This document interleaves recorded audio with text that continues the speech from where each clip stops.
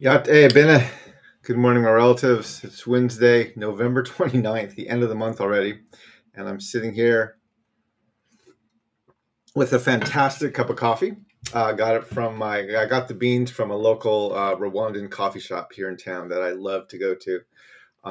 Has some of the better beans here in DC. But anyway, so after traveling for a lot this past month, it's nice to be home, to brew my own coffee in my own AeroPress, and to be able to sit down with all of you, sip some coffee, and have a discussion about events going on around the country, both politically, religiously, and socially.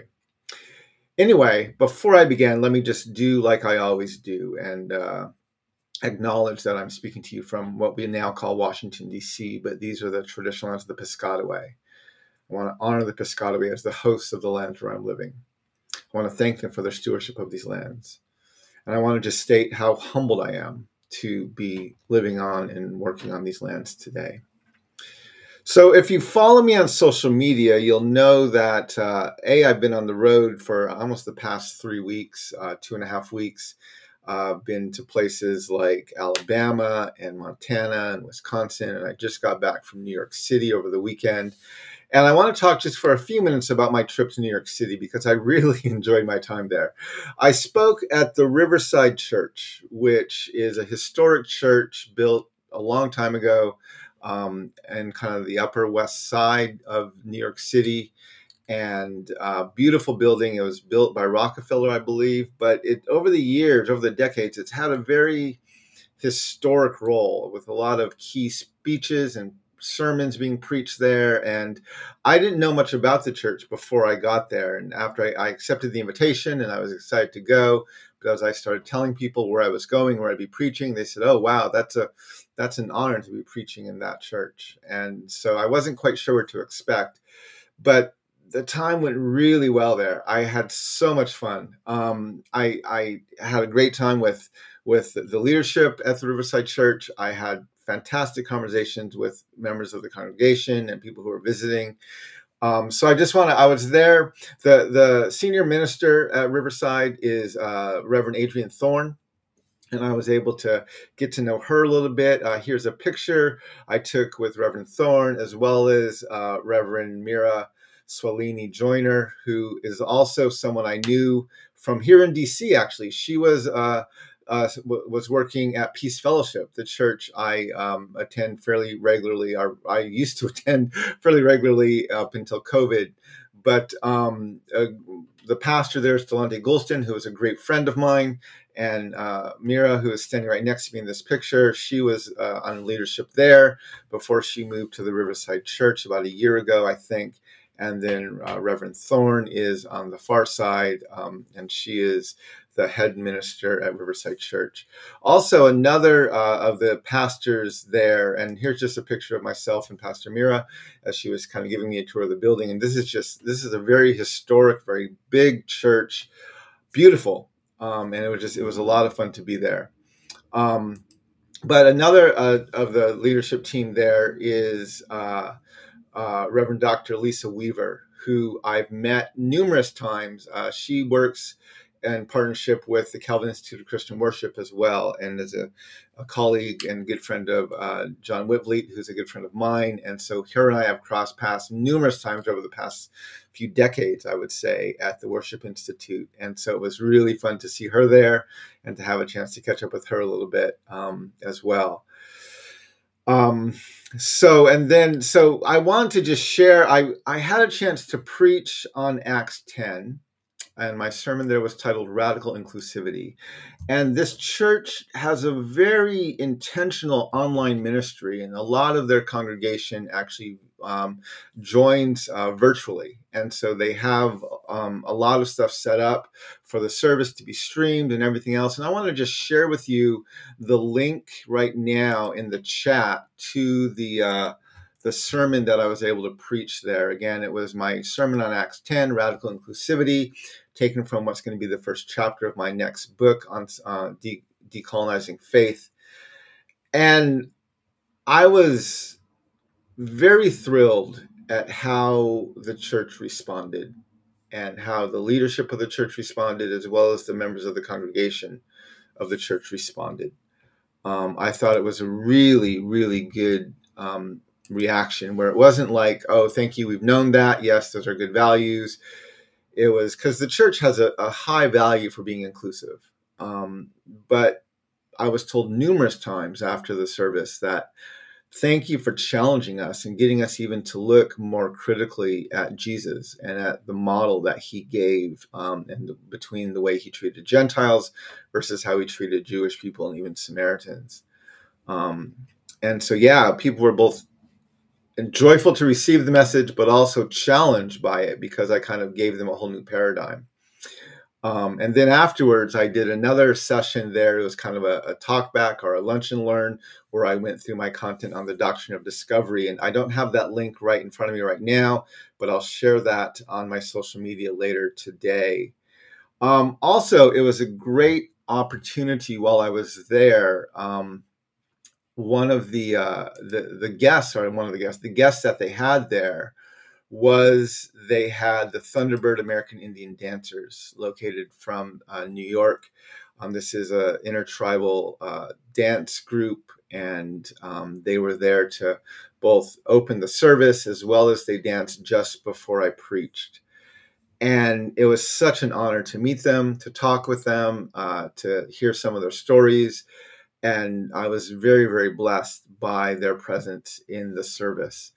So the link I shared just a minute ago was only the sermon, but I'm going to share another link right now into the chat. And this is a link of the entire service, the entire stream service.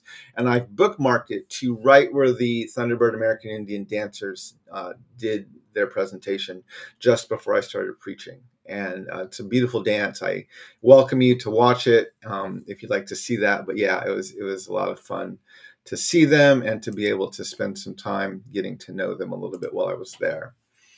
So that was a great way. That was my last kind of public paid speaking gig of 2023, and I thought it was a really, really good one to kind of end my year on, with the interaction I had there, the chance to teach, the people I met, and hopefully a longer term partnership. I've already heard from the leadership of the church, and they definitely would like to have me back and to have more dialogue and more teaching in the church.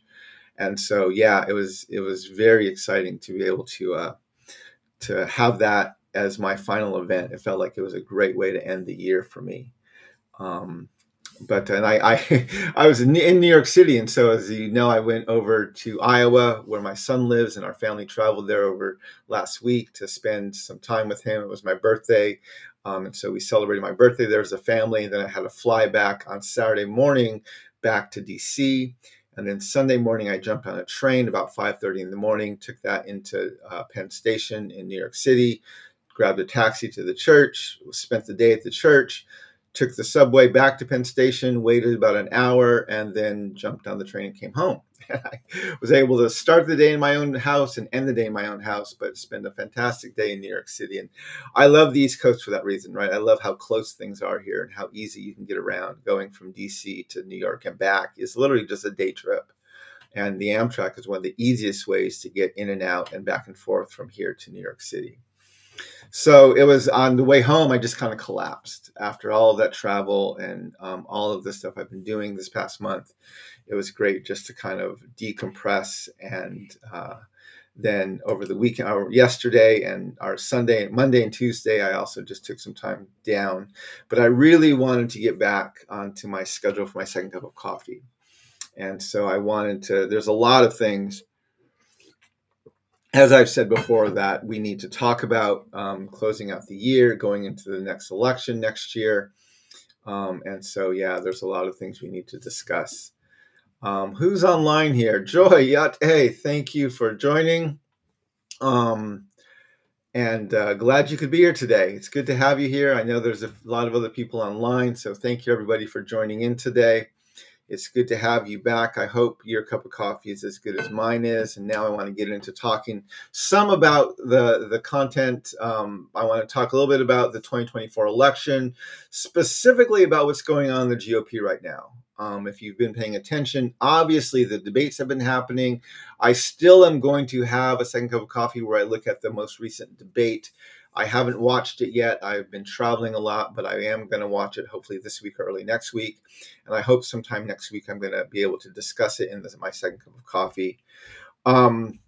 Obviously, Trump has not been joining the GOP debate. He feels he's above it. And so it really looks like it's a race for second place. But something very interesting is happening, which is Nikki Haley has surpassed both Ron DeSantis and some of the other more leaders in that race. And she's become almost the favorite now coming out of that last debate and going into these past few weeks, where she is really consolidating the Never Trump vote. And I'm going to share a few articles here with what she's doing. But this is an article out of Politico talking about how she is really starting to get the momentum of everyone who's not voting for Trump and yet still is in the GOP. And that's a large group of people, right? If you remember in the 2020 election, Joe Biden really went after that vote in the general election. He reached across the aisle and tried very hard to campaign to moderate Republicans who were not going to vote for Trump. And there's a large number of them. I interact with a lot of them, right? When I was in Iowa City, in Orange City, Iowa, on my book tour in 2024, it was the largest event of my book tour. And it was almost all of them were diehard Republicans who weren't going to vote for Trump, but they were very much conservative in the right wing of their party. And Nikki Haley is beginning to consolidate that with her campaign, consolidate that vote. And there was another interesting article, and I'll invite you to share this one. The Koch brothers ended up endorsing their network, and ended up endorsing Nikki Haley just the other day. And of course, they are a massive fundraising arm of the conservative part of the Republican Party. And they have stood on the sidelines and have not supported Trump either in 2016 or in 2020. And this year, it looks like they're going to put a lot of their energy and money behind Nikki Haley, which again will make it interesting because they obviously have some fairly substantial sway within the Republican Party. And so it'll be interesting to see what happens. It was interesting to kind of see that happen even just these past few days as that endorsement came out and as Nikki Haley has been gaining momentum in consolidating the Never Trump vote. I read another article, which I want to share with you. This was one was an NPR. And it was titled, "Sometimes Overlooked by Campaigns, Native Voters Could Decide Major Elections in 2024. And it talks about how the Native community around the country, and it estimates there's about 5 million Native voters in the country right now. And because we generally tend to vote in almost like a block, not entirely, but there's a lot of energy in similar directions. Mostly it's left-leaning, but there are a lot of right-leaning natives as well. But it talked about just the way there's been a growing movement of consolidating native votes and really kind of understanding the power of the native vote, right? If you could remember back to 2020 when I ran in the presidential campaign back then, it was really the first mainstream native presidential forum where they had top tier candidates there. You know, I was there. I wasn't a top tier candidate, but I was there. Bernie Sanders was there. Elizabeth Warren was there. A lot of the mainstream, both left and right candidates were at that forum. It was held in Iowa. And it got a lot of attention. It got a lot of media attention. Even my campaign got one or two fairly crucial articles out of that out of that. And it was a very strong presence, a very strong demonstration of the presence of the native vote. And my strategy, right, when I ran in 2020, my strategy, I intentionally campaigned in all of 2019 in Native communities. I traveled around the country visiting Native communities because I felt very strongly that if you want to be president of the United States, you need to take your message first and foremost to the indigenous hosts of the land where you're living. You need to take your message directly to the Native communities. And so I campaigned throughout the country in Native communities all around Turtle Island. And I knew I wasn't going to get much press. And then, of course, just when we were starting to open up the more public campaign, that's when COVID hit and everything shut down. And we won't go into rehashing the 2020 election. But the point is, there was a strong presence of Native vote. And I remember in our campaign, we were actually doing the math because obviously I was running as an independent, which meant I would have to get signatures in every state to get on the ballot. And when we started looking at the number of registered Native voters or of Native voters in each state, our campaign realized that in virtually all 50 states, the Native community had enough numbers to put me on the ballot in all 50 states. And that was going to be one of our strategies, was we were going to really work as we started up in 2020. Again, COVID hit and we couldn't do this. But as we really went into 2020, we were looking at, okay, how can we really get this message out of if we can consolidate the Native vote, the Native America, even if they don't want to vote for me, you at least have the power to put a Native American candidate on the ballot in all 50 states. And so this article is a great article to look at.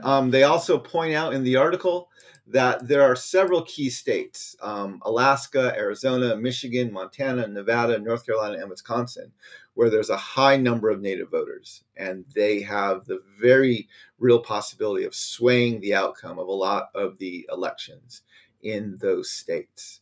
Of course, there's others beyond that. There's places like Hawaii and New Mexico and Washington and Portland, where there's also strong Native communities. California has a large Native community. And so there's a lot of places where the Native community has some sway.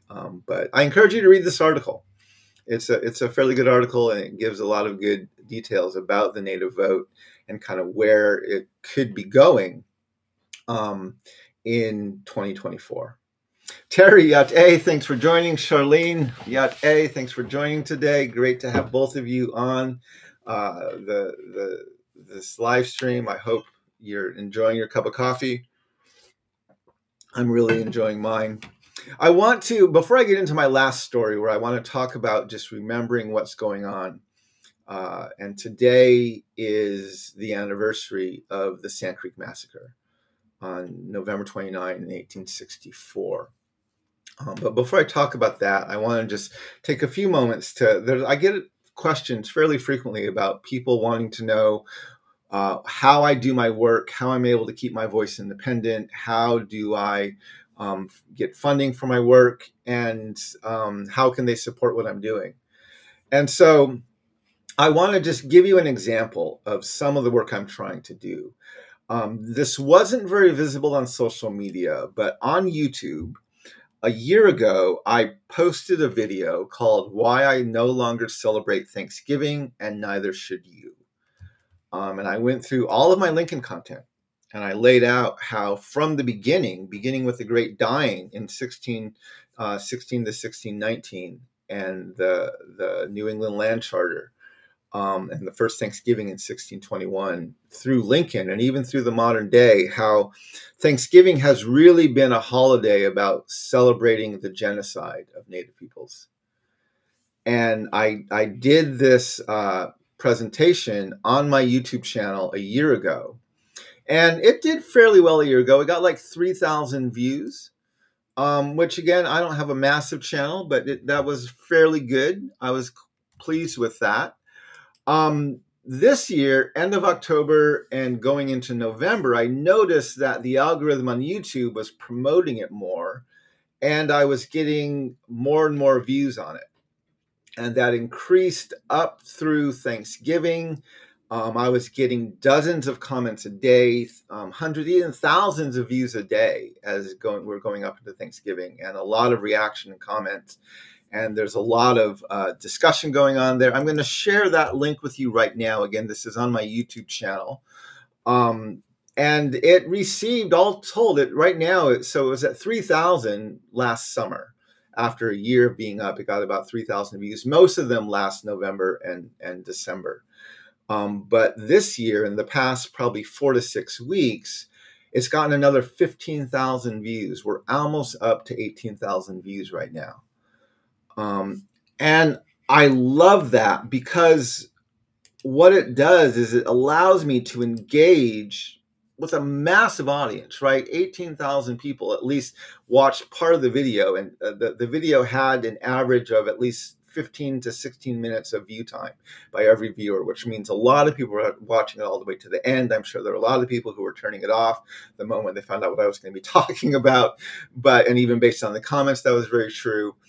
But that's one of the things that I love doing with my social media, is I was able to put that up, and then the YouTube algorithm started promoting it this year, and the viewership just skyrocketed. And I'm sure that's going to happen next year and the year after that. And this one video will hopefully have the opportunity to reach tens of thousands, if not even hundreds of thousands of people.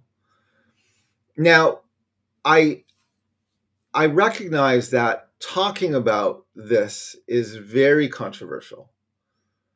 And there are very few advertisers who would probably want to put their money behind that video. And that's one of the reasons why I don't monetize my YouTube channel, because I don't want to give advertisers any influence whatsoever over what I say or don't say. And so I've looked several times over the past year about, should I monetize my social media? Should I monetize my YouTube channel? And I know YouTube shows videos or ads on some of my videos, but I'm not collecting money from any of those. And I just talked about it with my assistant and our team like a few weeks ago, and decided going into 2024, should we think about monetizing my YouTube channel?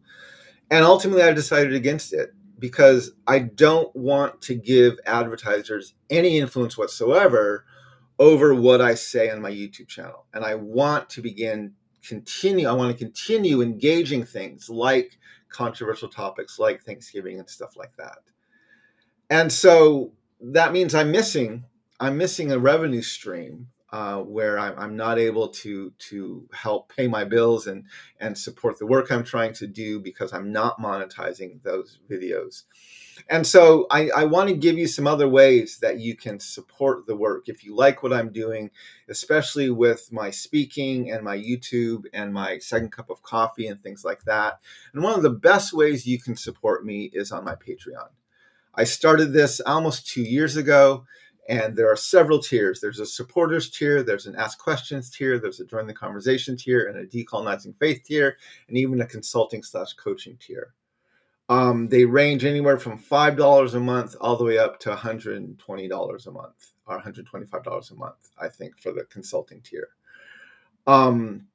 But for the $5 a month, right, that gives you ad-free access. So after I do my 7 cups of coffee, I upload them almost immediately into my Patreon.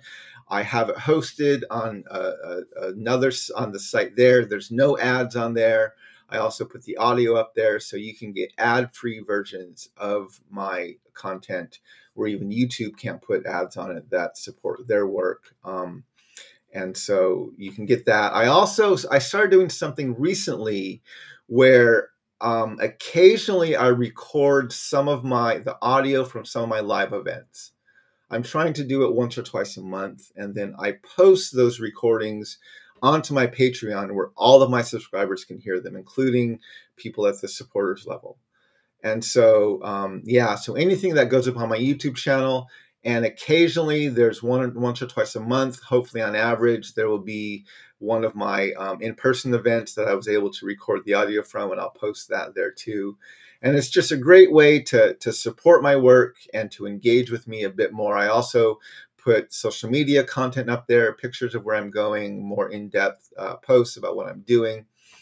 And so that's a great place to follow me.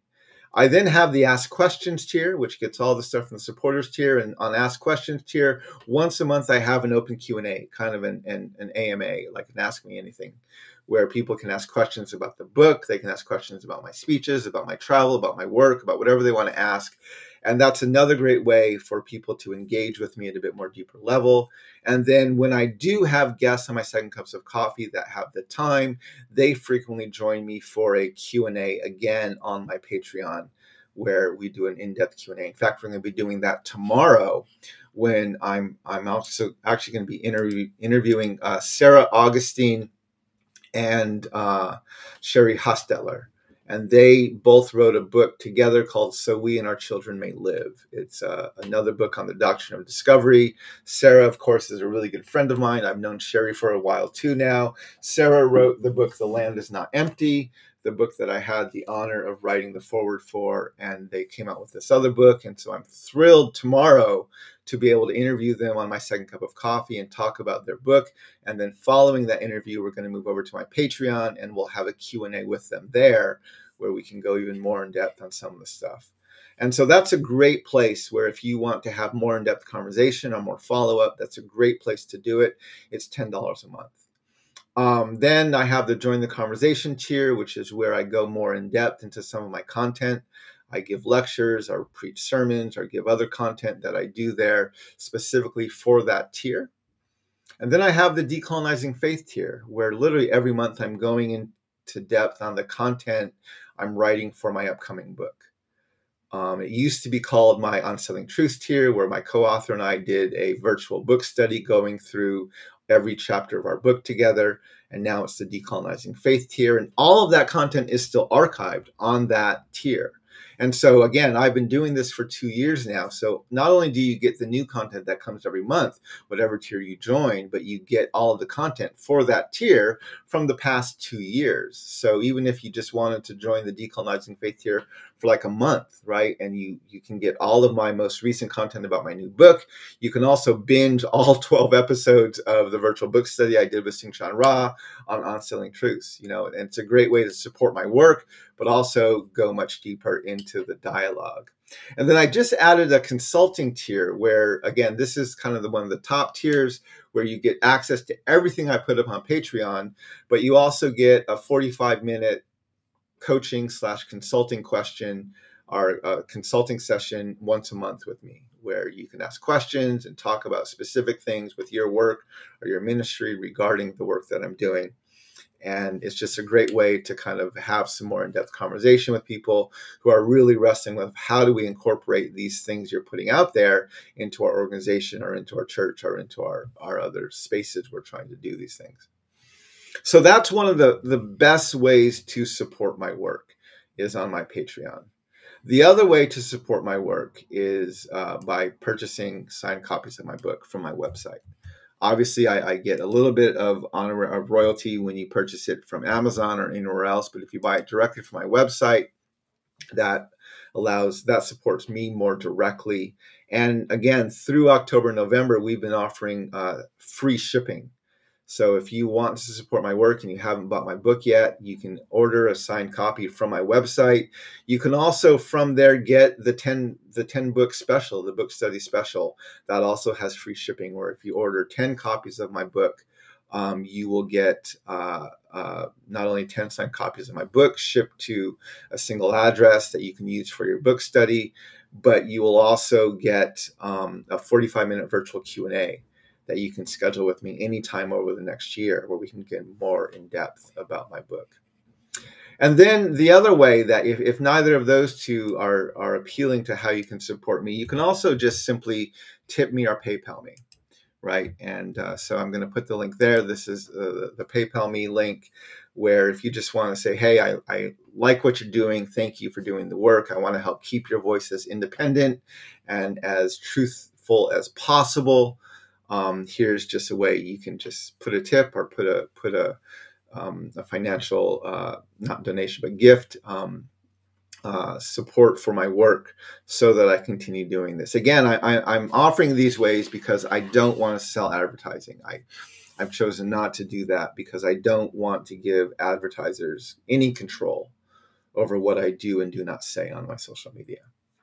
So those are just a few things, and I welcome you to think about supporting my work any way you can. But most of all, thank you for listening.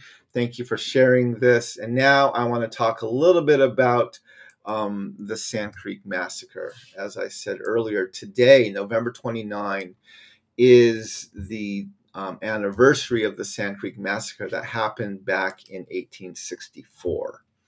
We wrote about it in our book, Unsettling Truths. It's a normal part of my lectures when I talk about the doctrine of discovery everywhere I go. It's part of my Lincoln content because it's basically the last of Lincoln's ethnic cleansing massacres before he was assassinated in 1865. And it's a very sad part of our nation's history. And so the National Park Service has this article up there that I'm sharing that with you, where you can read kind of just an overview of that massacre and what happened there. On my social media, I frequently share a quote. Not on my social media, in my presentations, I give a quote by the Colorado Senate, which gave a joint resolution in 2024 regarding the Sand Creek Massacre. And it lays out the horrors of what happened that day. And it's a statement of acknowledgement and of kind of even owning what the state was involved in. And I share that frequently. So if you do not know about the Sand Creek Massacre, you have to go back all the way to the 1850s, where the U.S. government signed a treaty with the Cheyenne and Arapaho, again establishing most of eastern Colorado as their treaty lands. When the gold rush hit in the early 1850s and prospectors and settlers just started swarming into Colorado and California, those lands were overrun. And so just before Lincoln was inaugurated, a few weeks earlier, I think, they renegotiated another treaty, creating a new reservation that was much smaller for the Cheyenne and Arapaho. And it was in eastern Colorado as well, but a much smaller piece of land. And on November 29, 1864, the Cheyenne and Arapaho were on their treaty lands. They were waving a white flag of surrender and an American flag. And a U.S. Army led by by Colonel Shivington, who was also a Methodist pastor. They came intentionally to this camp, and he ordered everyone slaughtered. And it was just a horrific massacre.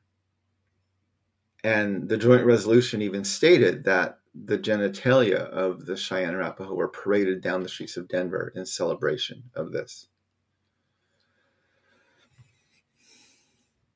I want to share a little bit more about the horrors of this massacre.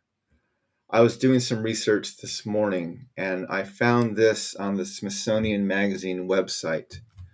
And I'm going to put this in there. And I need to warn you, it's a fairly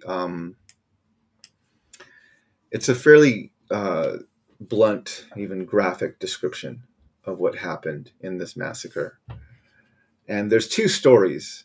The first one was the report given by Colonel John Shivington himself regarding the massacre and stating what he did and even justifying it. And he wrote that at daylight this morning, we attacked Cheyenne village of 130 lodges from 900 to 1,000 warriors strong. Shivington wrote his superiors late on November 29. His men, he said, waged a furious battle against well-armed and entrenched foes, ending in a great victory, the deaths of several chiefs, quote, between 400 and 500 other Indians, and almost an annihilation of the entire tribe.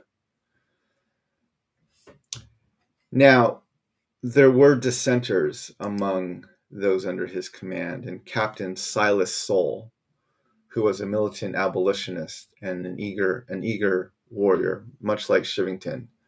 But Soule was appalled by this attack and the orders that Shivington gave on Sand Creek. And it says he saw this as a betrayal of peaceful Indians, and he refused to fire a shot or order his men into action, instead bearing witness to the massacre and recording it in chilling detail.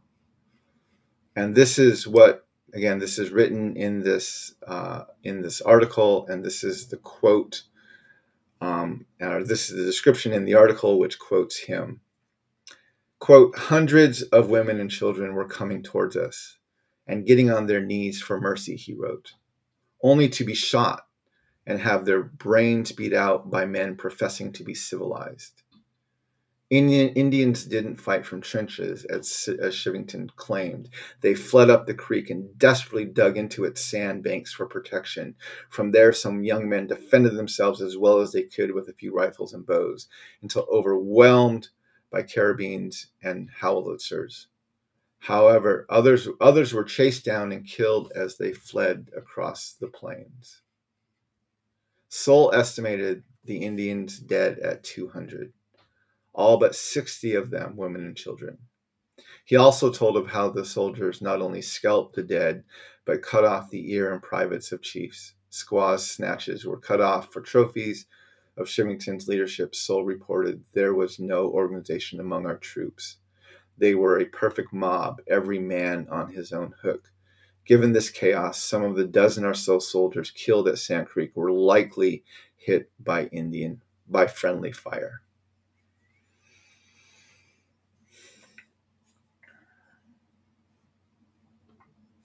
This is disgraceful. I am grateful that the state of Colorado has done a better job than most states of acknowledging what it was complicit in. This wasn't just the state of California absolutely was complicit in the state of Colorado absolutely was complicit in this, even encouraging the violence against non-friendly Indians. But it was the Union Army, Colonel Shivington, under the command of Abraham Lincoln, who ordered this. This wasn't just a Colorado problem. This was a national problem. This is what Abraham Lincoln was doing. And again, 8 days later, December 6, 1864, in his State of the Union address, his annual address, Abraham Lincoln essentially stated, "We're going to complete Manifest Destiny. The railway is going to make it all the way from the east to the west coast." 1 week later, Abraham Lincoln announced that this nation, was going to complete its Manifest Destiny.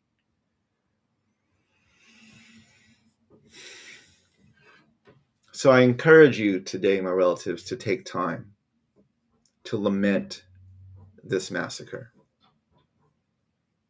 to mourn this history, and to honor the native nations of Turtle Island. This story has a special meaning for me because not only did it take place in the Southwest, where I'm from, but I lived in Denver for a number of years. I was a pastor at the Christian Indian Center in Denver, Colorado. And this was the history of the land where I lived. My mom's family is from Denver. I have relatives there. I lived in the city myself for 2 years. And I didn't know about this massacre while I was living there. It was while I was living there, and then after I moved, I began to learn a lot of these things. And mostly it was after I had lived there that I began to learn all of these things. But it's horrifying. And this is one of the reasons why I'm doing the work I have to do. I'm doing, because we need to create common memory, my relatives. The United States of America does not know its own history. It is intentionally ignorant. It is in an intentional state of denial about its history. It doesn't want to acknowledge these things. And we need to find a way not to shame and not to cancel people, but to create common memory so that we can have healthier community. That's what we're working towards. That's what I'm driven by. And so today I honor the Cheyenne and Arapaho nations. I honor the people.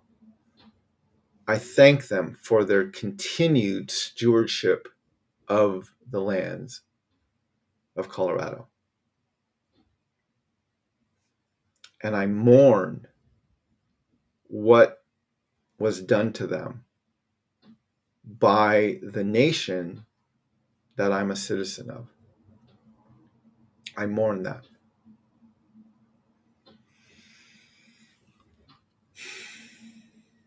Anyway, those are some of my thoughts about this today, my relatives.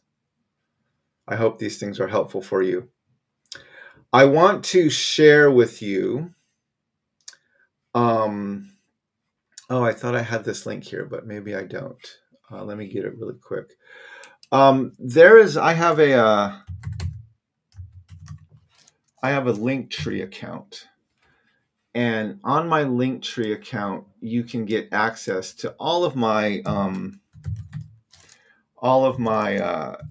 social media, as well as a lot of my resources and the stuff I put out there. I'm starting to use this more and more, and I want to share it with you today. And so there it is. I just put it into the chat. This is my Linktree account. And on that account, you can get access to all of my social media, all of the accounts that I have. You can get access to several of my key videos and presentations I put up, and as well as to my website and other things I've done. But yeah, it's a good place where if you want to know how to follow me best or how to engage with some of what I'm doing there, look at the links on that Linktree. But yeah, this is an important day, my relatives. There's a lot of things we need to learn how to acknowledge as a nation. And I thank you for taking time to join me today. I thank you for your willingness to engage in these conversations. I hope that you will learn how to create common memory alongside with me. And I hope that we will all learn how to walk in beauty together. Yeah, my relatives. Yeah. I'll be back tomorrow with another second cup of coffee, and I'll be talking with Sarah Augustine and Sherry Hostetler about their new book. So until then, walk in beauty, and may we all learn how to walk in beauty together. Hakone.